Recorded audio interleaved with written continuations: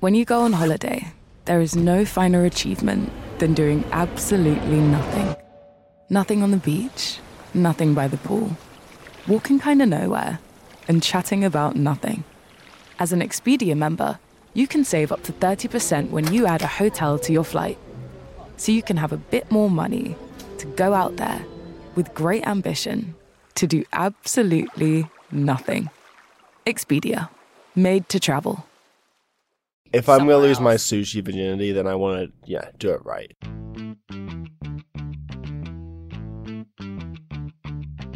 Hey there, I'm Arden. And I'm Will. And you're listening to Crash on My Couch, a one-stop shop for all of that fun information that you'll need to use to talk to your weird uncle. On this week's episode, we talk about whether or not you come out of the womb craving burgers and fries. We're going to ruin all your beloved, lovely cartoons you used to watch as a kid. We're going to tell you how much it might cost to get Will Derbyshire to snuggle ya. A lot. And how do I confront my overly strict parents about sex? well, hello, guys. Welcome back. Hi, Will. Hello, Arden. Welcome back, guys. How are you doing this morning? I'm good, thank you. How are you? Pretty good. Will just got back from London. You've been back for like a week, right? So we're still feeling a little tiny bit of the jet lag. Still very much in it. Yeah. I'm like halfway through, I think. 3/4 of the way through. Yeah. Well, I mean, was it yesterday or 2 days ago that you woke up at 5 a.m. to take a shower while I was still sleeping? And then I got back into bed. And I didn't even notice. And then I went to sleep. Yeah. It just shows that a murderer could get into my house so easily, and I would still be asleep by the time that I had been, like, sufficiently murdered. Because I didn't even notice that you had gotten up to take a full shower. Yeah. You can hear the shower from my bed. Had, like, a conversation. Had no made idea. A coffee. Yeah. That's, like, a common thing for us, though. I always have conversations in my sleep. Yeah, you do. Especially when I'm tired, though. So maybe even now I might be sleep talking right now. I don't even know. Yeah, we both might be sleeping right now, for all I know. You do talk in your sleep a lot. Yeah. I think it's when you're just like really, really tired, though. You know. I think it's like my over politeness being Southern coming out because I'm like, I feel so bad about not having a conversation with you, even in my sleep, that I overcompensate and talk in my sleep to you to be like, oh, hey. It's more so that you go to sleep. Like, you'll fall asleep. You have a conversation. nap. You have a nap, and that's when you start talking. It's bad. Well, now I know it's genetic, though, because my mom does it, too. Oh, really? Yeah. But speaking of naps, oh, my God, this is the perfect segue into our first segment of today. We're going to talk about what our new favorite job is and what Will is hopefully going to pay me to do from now on. And that's being a professional snuggler. Yeah. And we're going to talk about being a professional snuggler in our next segment. That's a job? Ooh. That's a job. That's a job. So recently, Will and I were looking at a list of things on lifehack.com that was talking about the coolest jobs you can have nowadays. And one in particular that I think Will is now super excited about is what, Will? Is a professional snuggler. Snuggle. Yeah. What does that entail exactly? I mean, it constitutes snuggling. Ooh. Now, what are the criteria of snuggling? This is the big question here. What do you dictate as snuggling? Also, when does it cross a line? Like, is butt to crotch snuggling, or is that like an extra $20? Yeah. You know what I mean? Is it just a light hold around? Where did this start? What's the deal? Well, I guess I started in Japan. Okay. Which, I mean, we probably could have guessed. And then I'm sorry, are we doing What the Fuck Japan right now? Yeah. And then they've made a place in Wisconsin now. Oh. The friendliest. The Snuggle House. Wisconsin's also known for cheese. So if I can go and get snuggled for an hour and eat cheese at the same time. The Snuggle House looks like and sounds like the softest, the most comfortable place in the world, doesn't it? Oh my gosh. There's just pillows everywhere. I'm just into it.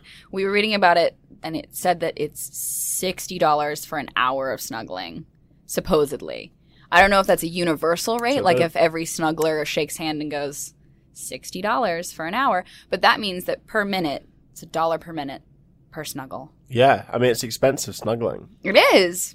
I just realized you should probably be paying me a lot more to snuggle you. I mean, snuggling usually just means, like, comfort. Spooning, right? I would think so, but is there, like, do they have different techniques? Like, is there, because, like, in a way, this snuggling, being a professional snuggler, is like a low-key version of prostitution, isn't it? Because you're selling your body to someone else to fill a need. Right. Which, even if it's emotional, it's still filling a need. Yeah, I suppose. Right? So you're giving yourself up. I don't know. Maybe that's crossing an ethical line. But I feel like that's really interesting. I wonder what the demographic of people... Because I feel like a lot of times prostitution is primarily a male thing that's like...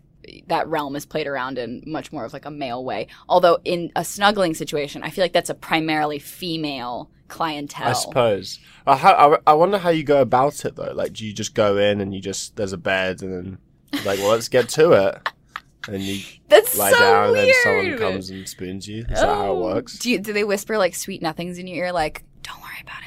Your mom's crazy. Yeah. Like, do you give them a brief beforehand, and it's like almost like a therapy session as well, or is it strictly snuggling? That wouldn't be a bad idea. That's extra. And a back scratch. Throw a back scratch in there, and then we're laughing. Really. That's what we were. So Will and I were talking about this last night, actually, and Will was saying that it's great that people are snugglers, and like that's fine and dandy, but all Will really wants is a robot to scratch him constantly, like a back scratching robot of sorts. I love back scratches. You. I don't know anything. anyone that doesn't like a back scratch. I'll be laying on the couch and will like nuzzle his head and or body into my hand while it's doing something else just to get a scratch out of me.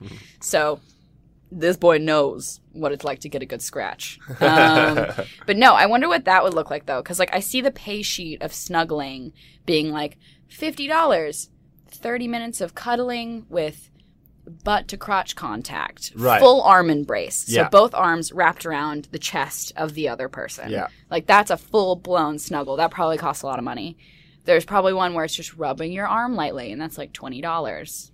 Yeah. For like an hour. And then maybe there's one that's like a super deluxe package where you're getting snuggled in a really comfortable bed and you write a list of the things you're insecure about or you don't feel good about in your life and they reaffirm all of your beliefs in yourself.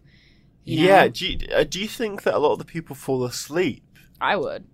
I mean, you'd have to, right? Maybe that's the super deluxe thing. Like people, you get to take a nap. You just get to sleep. But then why wouldn't you just sleep at home? I know, isn't it kind of sad that you get really comfortable and then you go night-night and then you wake up and then it's time to bounce. See, that there's a sadness in the snuggling business, much like the prostitution business. It is. The snuggling business is an untapped resource. And I, for one, don't believe in it. Oh my gosh, no. But we do need to start up our scritchin business. Which, by the way, we call our back scratchings scritchins. Because that's what we have devolved that word into. Yeah. Scritches. So Will got some scritches this morning. So if you could please pay me $20 and or the valet parking that we just paid for, that would be great. But yeah, you know, if all this doesn't work out, I would not be opposed to just spooning someone for an hour for $60. I don't know about you, but I feel like there's a benefit to the snuggler. Like, I love being the big spoon. Really? Yeah, I really do. I love being your little jetpack. Little jetpack. Isn't that what it's called when like a real small girl tries to snuggle something real tall? You're a little jetpack. Little jetpack, yeah. Because you're strapped on. You got it's like you got backpack straps. That's cute. Yeah, I'll be a little jetpack any day. So we would love to know if you guys have any snuggling job related answers to our questions. Like, has anyone experienced the snuggling? Have you paid for a snuggling session? Have you been near a snuggling place? Once again, this feels like it's like a prostitution thing. I know it's not, but I'm just curious. If you have any information, we'd love to hear from you. If you could leave a voicemail at 424-262-6824. That's 424-262-6824. We would love to hear your experiences with the snuggles. Would you pay for snuggles? Yeah, would you pay for snuggles? Would you participate and get paid for snuggles? Yeah, would you be the snuggly or the snuggler? That's what it comes down to, I love it. But yeah, please send us a voicemail if you have anything to add to this. Or you could tweet us at Ardenrose or at Will Derbyshire with #CrashOnMyCouch. So let us know what your deal is with snuggling. We want to know. And scritchins. How much should I be charging Will for scritches? Let me know. So I think we're all innately born with the need and the want for some cuddles. Yes. But the real question is, are we born wanting to eat healthy food? That's the question. That's the question. And we're going to answer it on our next segment. Go Science! Go science! Go science! So recently, Will and I were reading an article. What was the website called, Will? DiscoverMagazine.com. Okay, so on DiscoverMagazine.com, they did a whole article about whether or not we are born to eat healthy. Like from birth, do we care about carrots or do we hate peas from birth? Like, do we have preferences when we're younger for what we want to eat? Because, like, for instance, Will is admittedly a pretty picky eater. Like, I am. You like certain things and you do not like certain other things. Yes. And I am kind of the opposite in the sense that I will eat anything, but now I've gotten to the point where I restrict myself a little bit more and I have like a tighter diet than I would say even Will does. Yeah. But I'd say we're both picky. Yeah, we're both picky in our own ways. Like, I'm a health nut now, used to not be. And I just love donuts. And you love donuts. You're also thin as a rail, which just defies logic to me. But either way, getting back to what we're talking about, though. So this study was done in the 80s, question mark? Can you give a little information, backstory on this? So the article is just, I guess, posing that question. And that goes into the specifics of an experiment which happened in the early 20s, I think. Oh, wow. Yeah, a while ago. 1926. And this woman called Clara Davis, I think she was a pediatrician. She basically did this study where she got a load of babies and put them into a room. Where did she get these babies? From a variety of different places, actually. I think she got them from, like, orphanages and... My question is, was it the 1920s standard of, like, they're not going to miss them. Let's take them. Yeah. Like, we'll grab those infants. We're going to feed them some weird shit. So anyway, they took all these babies and they put them in a room and they basically like gave them free reign to eat only what they wanted to eat. So they had like a variety of different foods in front of them, and then the baby would like point or pick, and then the person would like spoon feed it to them. So the idea was to see, I guess, if babies were in control of what they were going to eat. And, like if they had a preference behind, like... And she would revisit them like a couple of years later to see how that's like changed and developed. And the people inside the room wouldn't like point to anything. It would just be down to them. And from the variety that I saw, because I read the article with you, it was things like minced liver... or bone marrow was yeah, like crazy stuff. And from what we read, the babies they were indiscriminate. They would eat literally anything. Yeah. Like from a very early age. And then once they checked back, I think a year or two later, only one kid had a predisposition to not liking spinach. Like, yeah, I think it goes to show that like the infants they were using kind of liked everything, and that they didn't really have a predetermined idea about stuff, you know? Yeah. So pickiness is not, because I know, like, at the beginning of the article, it was talking about how so many people think pickiness is like a hereditary trait. Like, you're picky because your grandfather was picky, or like your mother was super picky and didn't like carrots, so you're not going to like carrots. Yeah. Well, they used an example where I think they were talking about spinach and how like when kids are younger, spinach is one of those things where they're like, ooh, that's gross. Like, I don't like it's spinach. Like known in our culture as well as something that people are supposed to think is gross. Yeah. So if you're someone who's going to be like susceptible to learning that information and being like, of course spinach is disgusting. Billy hates spinach too. Yeah. Then you're probably going to not like spinach. Exactly. So not because you wouldn't innately dislike it, but just because you're taught you don't like it. Exactly. I wonder how that is with like sugar and stuff though, because I feel like we're predisposed to like the reason why we like sugar is because in the wild, sugar was a rarity. And now, since it's in such abundance, we get, like, addicted to it. So I wonder as a baby if someone gave you straight up rock candy or bone marrow right next to each other, like, are you gonna go for the rock candy? I think the answer is no. I think you probably have tastes and you like and prefer different things, but you like anything really, and unless you grow up in a certain way and you're told to not like something, or your family has a certain way of eating things, or they like something, then I think your opinions change based on that. I love hearing that, though, because I'm a terrible person, and, like, when I hear someone's a picky eater, like, you did a good job of concealing the fact that you were a picky eater for a good, like, 7 months until you got a little too comfortable, and then it was revealed that you like burgers and fries more than anything else in the entire world. Like, I mean, who doesn't, though? I know, but it's such a typical picky eater thing to love. Whereas I'm like, what? Shaved Brussels sprouts with dates? That sounds amazing. Like, I think you did a good job of hiding it.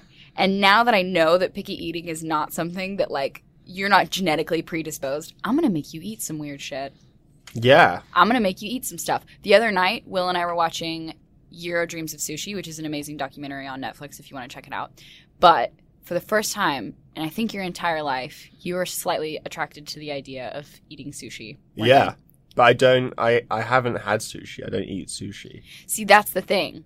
But You've now I never want had sushi. It. Yeah. More than anything. Do you really? Yeah, we should go. But because we went to a sushi place last night, and there was obviously sushi there, but I didn't want it there because I wasn't sure if the restaurant was like the best place to have it. You wanted to lose your like if I'm fishy virginity. If I'm going to lose my sushi virginity, then I want to do it right. You want to do it right. Sugarfish. You keep talking about Sugarfish, right? Yeah, no, That's if you live... the elusive sushi place in LA. Yeah, no, if you live in like in LA or around this area, Sugarfish is like the place that like every basic bitch sounds tasty. Loves Sugarfish. Yeah, it's delicious. Like yeah. the people behind it, I think they also do Nobu, maybe? I might be wrong about that. I'm looking at our like way fancier producer to tell us that it is in fact owned by the same people that make Nobu. But no, it's like a really, really good sushi place. I will say though, like I don't know if it'll be anywhere near Euro Dreams of Sushi restaurant, but it does look pretty good. So for a picky person, you'll at least try. Yeah, well there you go. Yeah. You know. So there you go. You're not predisposed. You don't hate fish. You just haven't tried it before. Exactly. You're not one of them babies that doesn't like spinach. One of them babies. Yeah. Yeah. So I think it's an interesting topic, an interesting discussion, you know, because people are picky eaters. I am a picky eater. Yeah. You are a picky eater, but yeah. you eat anything really. Yeah. And it's interesting to know that, like, I guess the bare bones of it is that it's personal preference taught later on. Yeah, it's personal preference. So that means that when we have kids, ultimately, since obviously I'm already planning that out. Right. You know, when we do, I'm going to make them eat some weird ass shit. Just so they won't have any picky predisposition to not liking something. Good. They're going to get real used to, like, some weird stuff. Oh, cool. Yeah. Nice. And then you're going to have to eat it because they're going to crave it. And they're going to be like, Daddy, come get bone marrow soup with us. And you're going to be like, where did you learn this? And they're going to be like, Mom had us eat it and it was delicious. Still going. Okay. Yeah. So just be prepped for that. Okay. Yeah. So that's your future. I want you to know. Great. You're going to be raising very... like wild children. Wild. Yeah, they're gonna have eating out there mushrooms out of the ground outside. What? That's not good for you. But anyway. But speaking of children, I think it's time that we pretty much ruin all of your favorite childhood cartoons in our next amazing segment. Conspiracy Camp. Whoop whoop. Crazy, which is the segment in which we explore some crazy conspiracy theories. And today in particular, we're going to focus on fan theories. And cartoon fan theories. More specifically. Fan theories. And I would like to focus, I don't know about you, but I'm really interested. I mean, we know how much I love Japanese culture and how much I love Hayao Miyazaki and all of that. So I want to focus on one in particular. Yeah. Which is the idea that My Neighbor Totoro is about a double murder in Japan. Yeah. Which is upsetting. There are so many upsetting theories, but once you read them, you're like... It kind of ruins it for you, doesn't it? You're like, yeah, like, am I crazy? I can't enjoy anything anymore without it having like an ulterior meaning. So, all these fan theories came from crack.com. Which crack.com will ruin your life. Yeah, crack.com has a bunch of crazy stuff on it. Yeah, but it's super fun, but it'll ruin your life if you just like sit there. It's similar to BuzzFeed where you can get into like this terrible just an repeating abyss of amazing content over and over again that just like kind of keeps you interested because it's so clickbait. Anyways, so that's me promoting crack.com. But we should definitely talk about these fan theories. So we got it from there. They did a list. Yeah, and there was 5 different ones, but the big one, which the one you wanted to talk about, was the My Neighbor Totoro one. Yeah, and we can lead up to that if you want. If you have another one that you're passionate about talking about. I mean, there are a few. There's the Hey Arnold one, which I think is, I would talk about that for a second. Which is just as upsetting. I would be down to talk about that. So for everyone who loves Hey Arnold, guess what? It's all about Helga Pataki. Yeah, so Helga Pataki was the bully in the show. Yeah. And they're saying that actually Helga Pataki is the protagonist of the show because the show's called Hey Arnold, and the person that keeps saying Hey Arnold in the show is Helga Pataki. Interesting. So they reckon it's about her, and the reason they say it is because her character is really interesting. Like, she has a really weird relationship with her parents, I think. Yeah. And she's like in love with Arnold the entire time. Mm-hmm. And it goes on and it sort of like dwindles, and apparently the show is actually about Helga and her kind of like, I guess neuroses. her like her disillusion with with the world. I can totally see that, and I can see it written from the perspective of someone who sympathizes with a teenage girl. Yeah. Because I think that's what it is it's like this girl who's got a crazy crush on Arnold, even though he's got like a disformed football head, which, whatever. Everyone looks deformed in that show, though, so I don't understand why, like, he gets called out. Like, they've got some crazy proportions on their faces. Like, he's not the only one. But, you know, she has like this weird relationship with her dad. What's his name? He's the buzzer king, isn't he? Or the cell phone king? Yeah. And so he's like this like big man about town, but he kind of neglects his kids and he's never at home. Also, keep in mind, none of this clocked when I was younger. I hated Helga when I was younger. She was awful. She was awful. But then you look at the facts and you're like, damn, I'm an adult, because now I'm looking into like the psychology behind each of these characters, and I'm like, she was not going to end up well. Yeah, and she like I think the show is meant to be sort of a recount of like what she thinks of Arnold, like, because Arnold's the protagonist, and so Arnold's the protagonist in her mind. Yeah, know? And he's like this happy-go-lucky guy who like doesn't really have any issues, other than the fact that obviously he has issues, but like he's got kind of a happy life, and he's dealt with the fact that his parents are kind of gone. He lives with his grandparents. Yeah, and he's like fine and dandy. And then also, like, to bring it back to Helga a little bit, her mom is like a heavy drinker, and I know, once again, never. Why would they put that in a kids show? But I know. It's that co-viewing thing. I think they wanted parents to watch it and be like, "Oh, she's an alcoholic, all right." But like, it's depressing stuff like that, where you're like, poor girl has to deal with so many different issues in her life, and then she has this unrequited love for Arnold that she won't ever talk about, but she makes like a shrine about him. So she's clearly got. Weird. She bottles so things bizarre up. In retrospect. She's got some weird issues, but that's why I love her, because she's such a weird character. But I consider her the protagonist of that show. So another theory was about Dexter's Laboratory. Oh, gosh. Which is that Dexter has Asperger's syndrome. Really? And it kind of stems from the way Dexter carries himself. I mean, he's a bizarre character, isn't he? Yeah.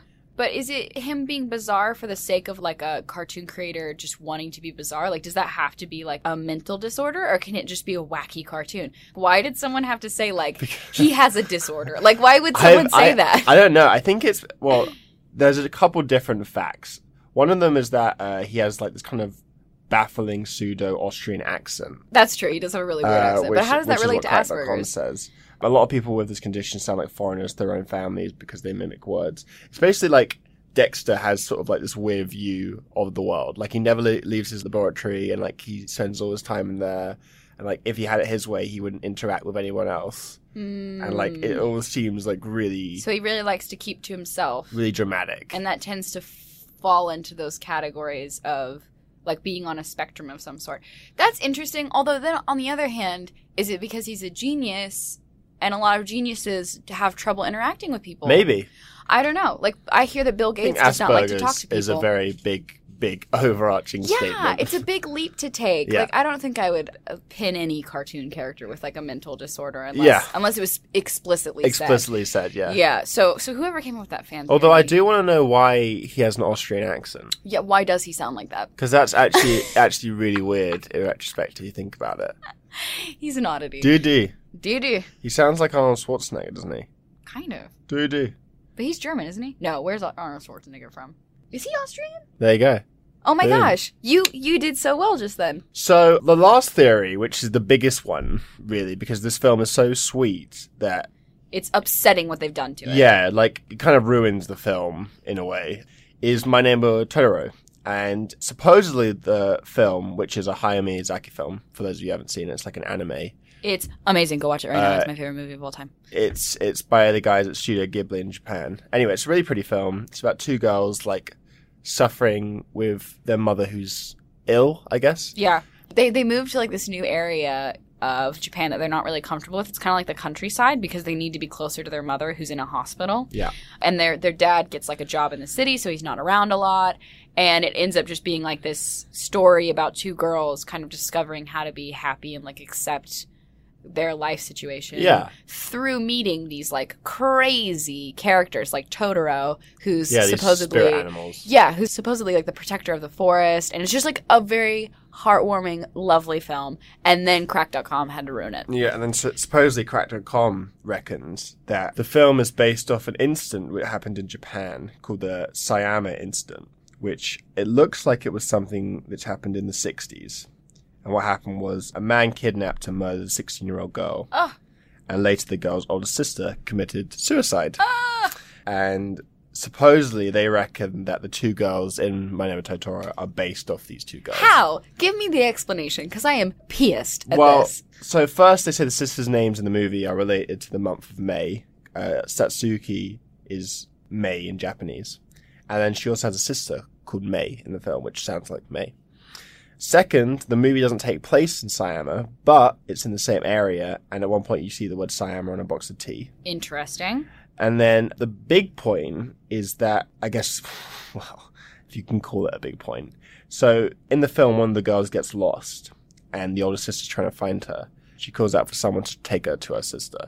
So this giant bus appears, and it's like this giant Which cat. is the cutest thing in the entire world, and it needs to be a real thing, and I'm upset that it's not a real thing. Okay. So cat bus appears, and then on the front of the cat bus, it says Grave Road, which is creepy. Does it really? Yeah. What? So supposedly the whole film is sort of set in like sort of an afterlife. Like one of the girls dies, the older sister tries to find her, and she ends up dying sort of from the grief of it. And they're in sort of a spirit world, and that's why they meet all of the amazing people in the forest, and they get to snuggle with Totoro, which probably cost them more than $60 an hour. Probably, that's it. So I'm so mad. Don't ruin things for me like this. Yeah, so it's upsetting, you know. I'm blocking out all of that information in my head right now. Like, as you've said it, I've been clearing my mind, making sure I do not remember anything that you just said. I feel like people just try and put dark spins on things. They love making things dark and like upsetting. We could come up with one now. Like, pick a cartoon. Okay, let's do like a 90s cartoon. Powerpuff Girls. Yeah. So they're a genetic nightmare. Yeah. They're terrifying genetic nightmares. What if the Powerpuff Girls actually are the villains? Yeah. What if it's all a twist? Like Mojo Jojo is actually a really nice guy. And he's just trying to live his life. And the Amoeba Brothers are really nice. And they're just trying to live life. Yeah. And that devil thing that's terrifying looking. He's really weird. He's really scary. Yeah, that's really creepy. Yeah, they're all just like Frankensteins. Like Professor X like made these like horrific girls which just like terrorize everyone. But second thought on that, because I like that. Tell me. I really like that. What if Professor X created everyone and like just decided to have an all-out like war between them? So he made the Powerpuff Girls, and he was like, you know what, Mojo Jojo, yeah, pop on out there, have a fight. And so he's just playing a giant chess game with all of his evil little creations. Professor X is actually like this crazy scientist. Madman. Yeah. Yep. He's not the slick-looking, pointy-chinned guy. Debonair. I had a crush on him when I was little. I mean, he was a good-looking dude. Daddy. And now he's a mad scientist. So there you go. He just called Professor X a daddy. Oh, and moving on. He is a daddy, supposedly. He's literally a dad. He's a crazy daddy. So there we go. Daughter. There's a theory. Now we can write that. or just even more, the big theory, which everyone does for every cartoon, is like they're all dead. That's always the theory. Yeah. Well, I'm sorry, I'm getting really worked up about this, but why is that always the theory? That they're all dead? It's like you couldn't think of anything else other than like, well, they're dead. Yeah. Like death is inevitable. It's in a post-apocalyptic world. Yeah, nihilist, post-apocalyptic, dead world. Yeah. And I will finish off the segment with something crazy which I know. Ooh. So there's a show called Samurai Jack, which you've seen. Have you seen that? Yeah. It's on Cartoon Network. It's like it was on Cartoon Network. No, Samurai Jack. And it was like this guy called Samurai Jack that would like fight against weird mythical things. He was sick. I just remember him going across that bridge. Yeah. Do you remember that one episode where he's wearing the hat and he goes across the bridge and he has to fight that giant dragon lord face he's thing? fighting just giant things all the time. Oh, he's so cool. So he's a badass. Also had a crush on him. But and in one of the episodes, they're like walking through like this big wasteland, and then you see in the background there is the remnants of the city of Townsville from the Powerpuff Girls. What? It's like a rundown Townsville. So Cartoon Network was working in the same Samurai universe. Jack is set in the future in an post-apocalyptic world. It's in the same universe as Powerpuff Girls? Yeah. And that's facts because you can see it in the background. It's exactly the same skyline, but it's just like crumbly. Yeah. Oh my god. Now here's the real question. Was that an animator being really lazy and just deciding to use an old animation from Powerpuff Girls? Or did they do it intentionally? I think they did it intentionally because the show is meant to be set in the future. So you tend to think that all of these things are intentional, that like writers and stuff are wanting to give information in this like undercover way. But I'm way too black and white for that. Like, I don't believe any of that shit. Like, I feel like so much of it is so unintentional. Like, there's no way that someone can delve into the storyline and the plot that far and come up with something. Like, they have 9-to-5 jobs. Like, do they really care that much about, like, whether you're going to see Townsville in the background? Or was it just because they were pressed for time and wanted to use an old animation from Cartoon Network Studios? You know what I mean? I mean, maybe, but I seem to think there are a few exceptions where they do it deliberately. Like, the Samurai Jack thing, well, I think it's deliberate. Right. Because it would be a really weird thing to stick in the background otherwise. Okay. But there are some which I think, if there is a fan theory, I think it's just, like, been made up, I guess. Like, tell me that the Totoro one is just not real. Yeah, I mean, that seems stupid, and I hate it. I mean, yeah, it is stupid. Like, I don't think that can be real. Like, have you heard about the Adventure Time one, where it's like the whole show's set in a post-apocalyptic world? See, here's the thing, though. That's where I can end my like irritation with like people over assuming that writers work harder than they do. Yeah. Because actually the writers on Adventure Time, maybe initially they didn't want it to be a post-apocalyptic world, but once people started catching up on that, they made episodes like the Ice King and Marceline operating directly after whatever it was that caused the apocalypse, like them in this desolate world. Like, that explains it. Stuff like the Totoro, like, there's this random murder of 2 girls that happened in the 60s. Like, how does that really correlate? You know what I mean? Yeah, that doesn't really make a lot of sense. Like, yeah. I'm a sucker for wanting to believe there are, like, bigger theories to shows, because I think love it. I think that's really fun. It. Yeah. Yeah. Like, there was that SpongeBob one where it turned out that, like, all of the people in SpongeBob were, like, radiation creations or something. No. And, like, oh, no, it was because a bomb had landed in Bikini Bottom and, like, blown into a crater. And because of that, it made and spawned all of these weird animals. That would be so interesting, but, like, this is where I have an issue. It's like, let cartoons be cartoons. Like, they're going to be wacky and stupid regardless. Like, they're silly and fun, and they don't make sense in a world. So don't try to make sense of them. Like, don't try to make it a post-apocalyptic thing. Don't try to make it something. And why is it always after a bomb? Like, can you not explain anything by just saying, like, it was weird? Like, you have to just, there has to be a bomb every single time. Post-apocalypse. Yeah, it's always like something was destroyed and now weird creatures came out of it. It's like, why can't it just be weird creatures, period? Full stop.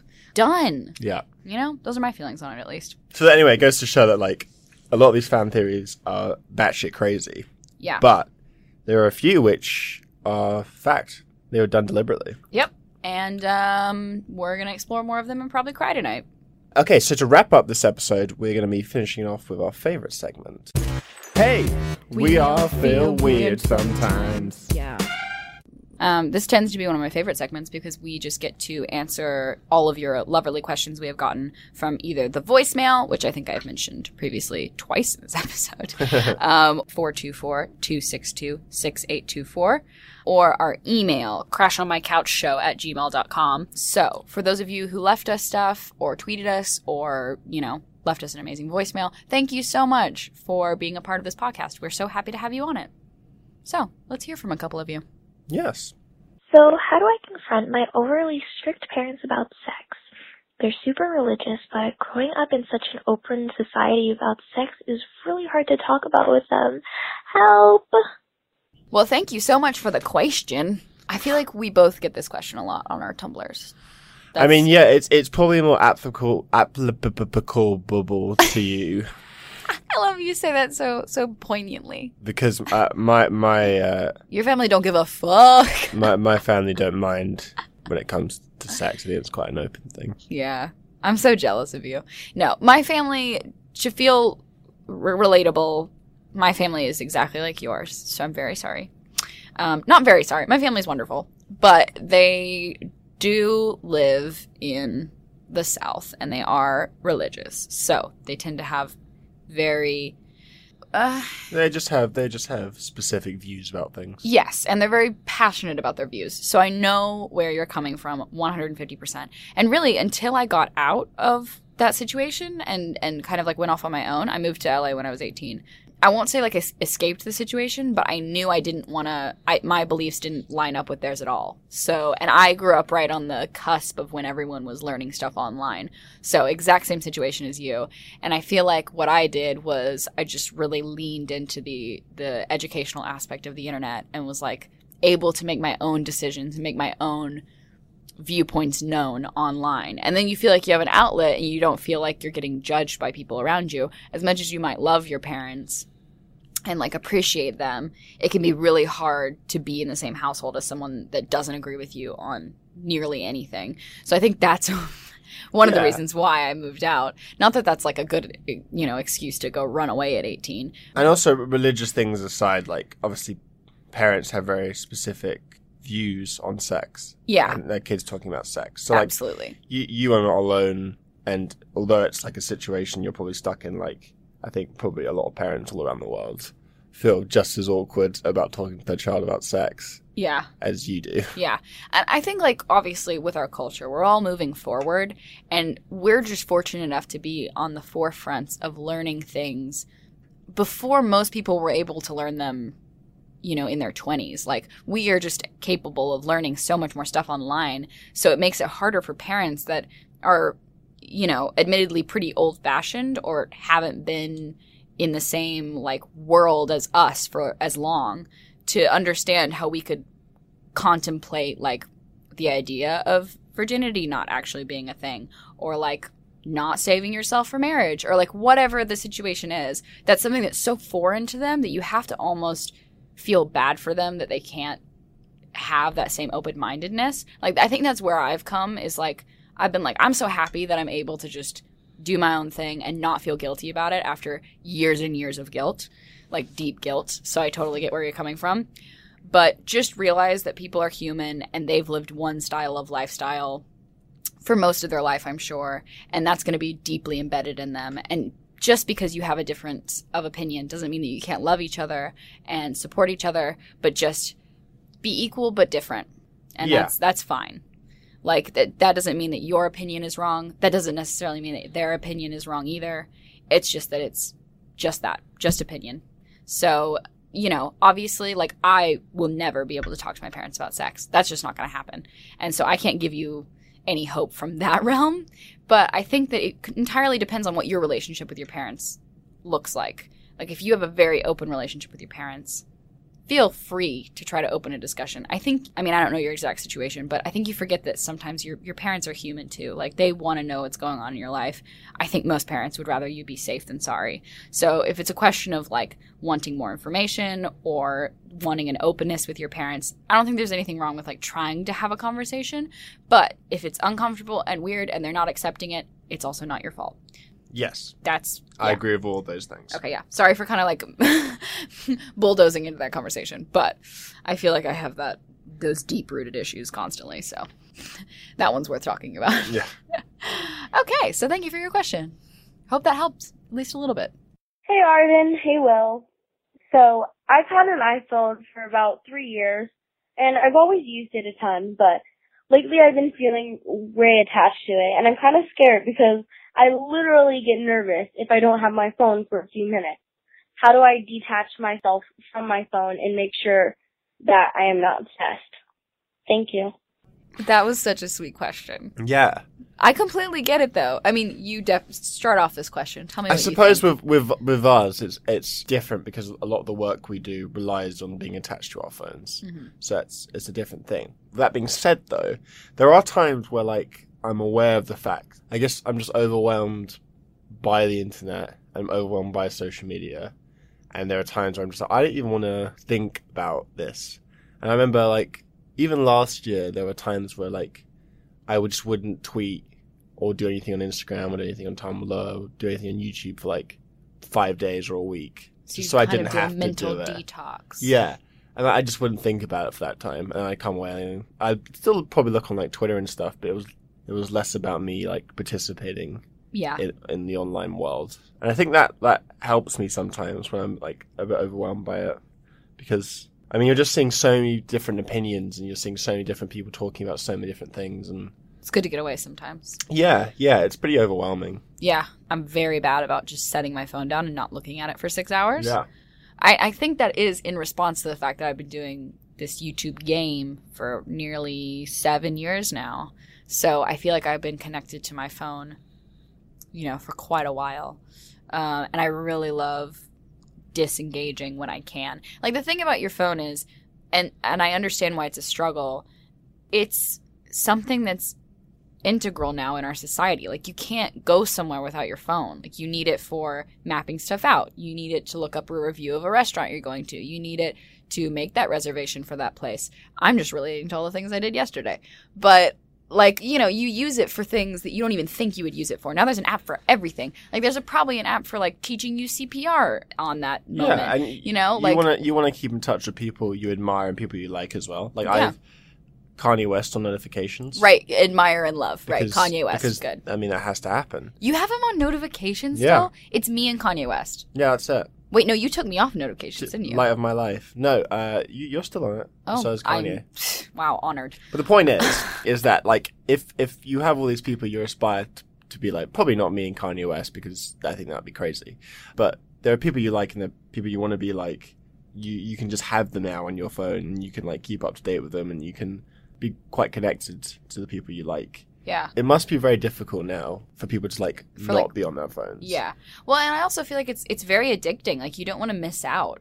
Like, I think that's part of it is the fear of missing out. Yeah, missing out on something. Like, that FOMO, where it's like, because I know what she's thinking about, and from your voice, you sound like you're probably a cute, young teenage girl who really wants to be in touch with her friends and feel like you're always connected. And like, your phone is a great way to be really linked in. But I think it can be a double-edged sword when your phone becomes your only source of engagement in something. So if you can somehow give yourself at least like a couple hours in the day, or maybe even an hour in the day if that's too much for you, where you can just plug your phone in your bedroom, close the door, and go into your living room and, like, read a book or do whatever, just so you can get used to the idea of having a separate life from your phone. Yeah, I think one of the other things which someone said to me the other day, and I've been hearing a lot about, is, like, when you go to bed at night, like an hour or 2 hours before you go to bed, just, like, don't look at your phone and just read a book or something. And then admittedly, we're terrible about that. Yeah. But we need to get better, and we hear that's way better for you. And in the morning when you get up, if you go have a shower or brush your teeth or go make your breakfast,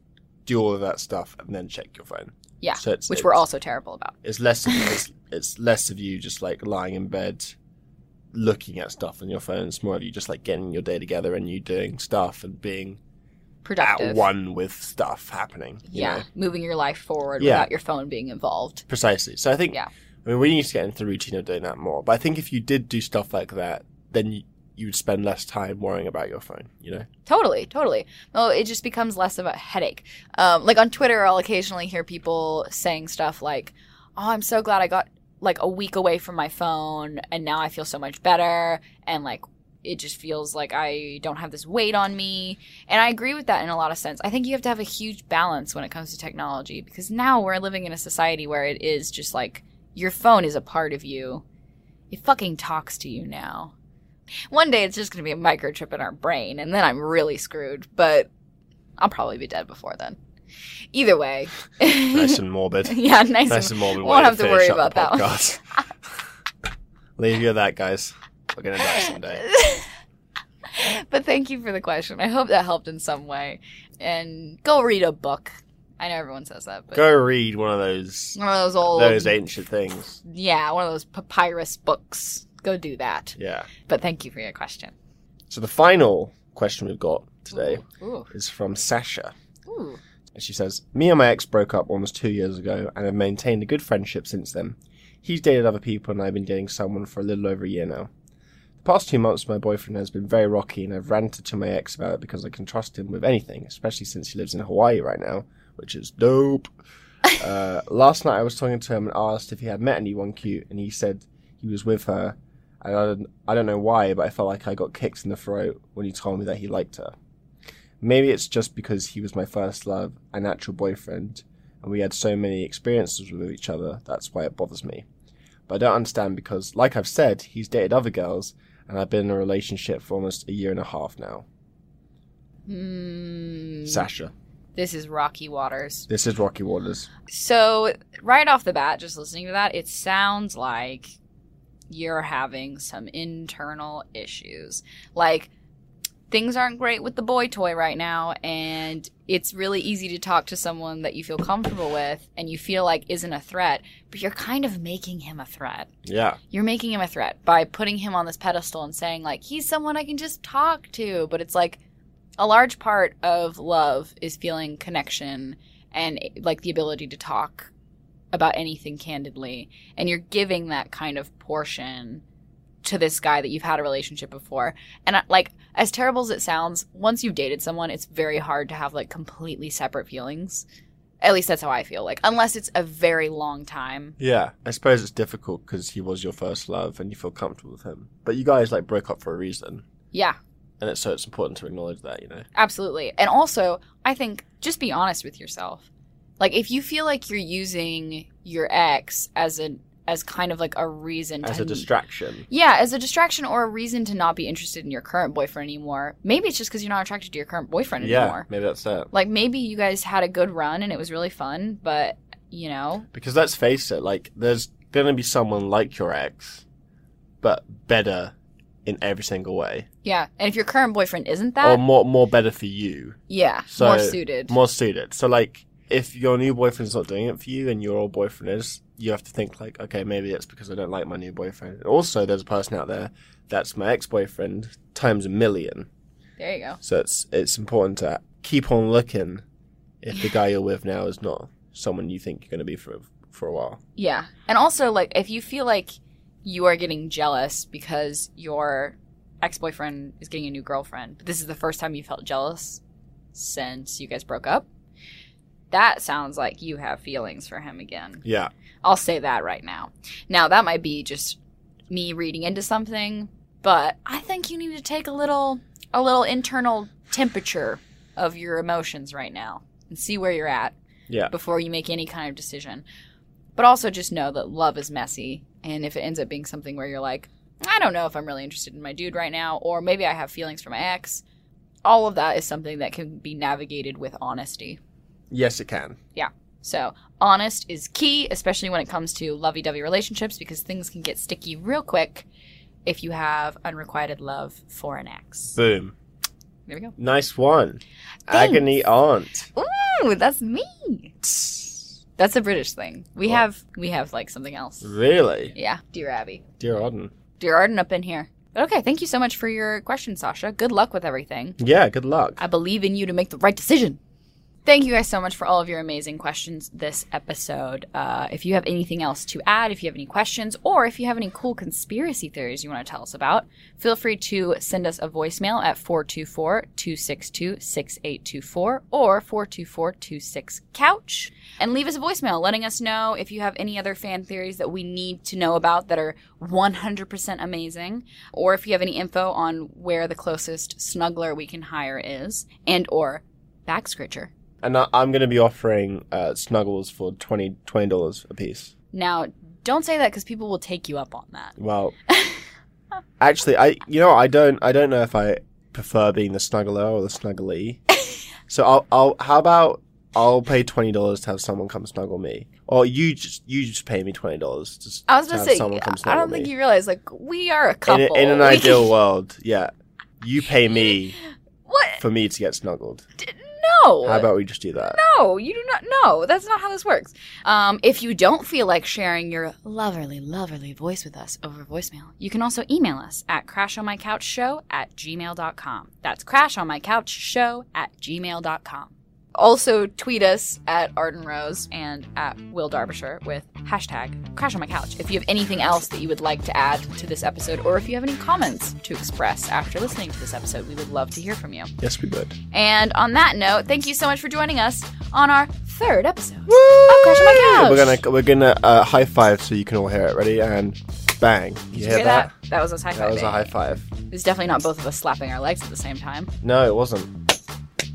That was us slapping our legs. Anyways, thank you guys so much for listening. Make sure to subscribe on iTunes for more episodes, and make sure to rate us and leave a very nice review. We'll be back next week, so make sure to tune in.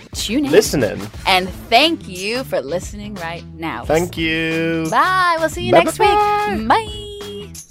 Thanks to our executive producer, Tim Street, producer, Emma Kikuchi, my manager, Byron Ashley, and for production assistance from Alan Ortega. This podcast is a production of Authentic. For more info on advertising in this show, visit AuthenticShows.com.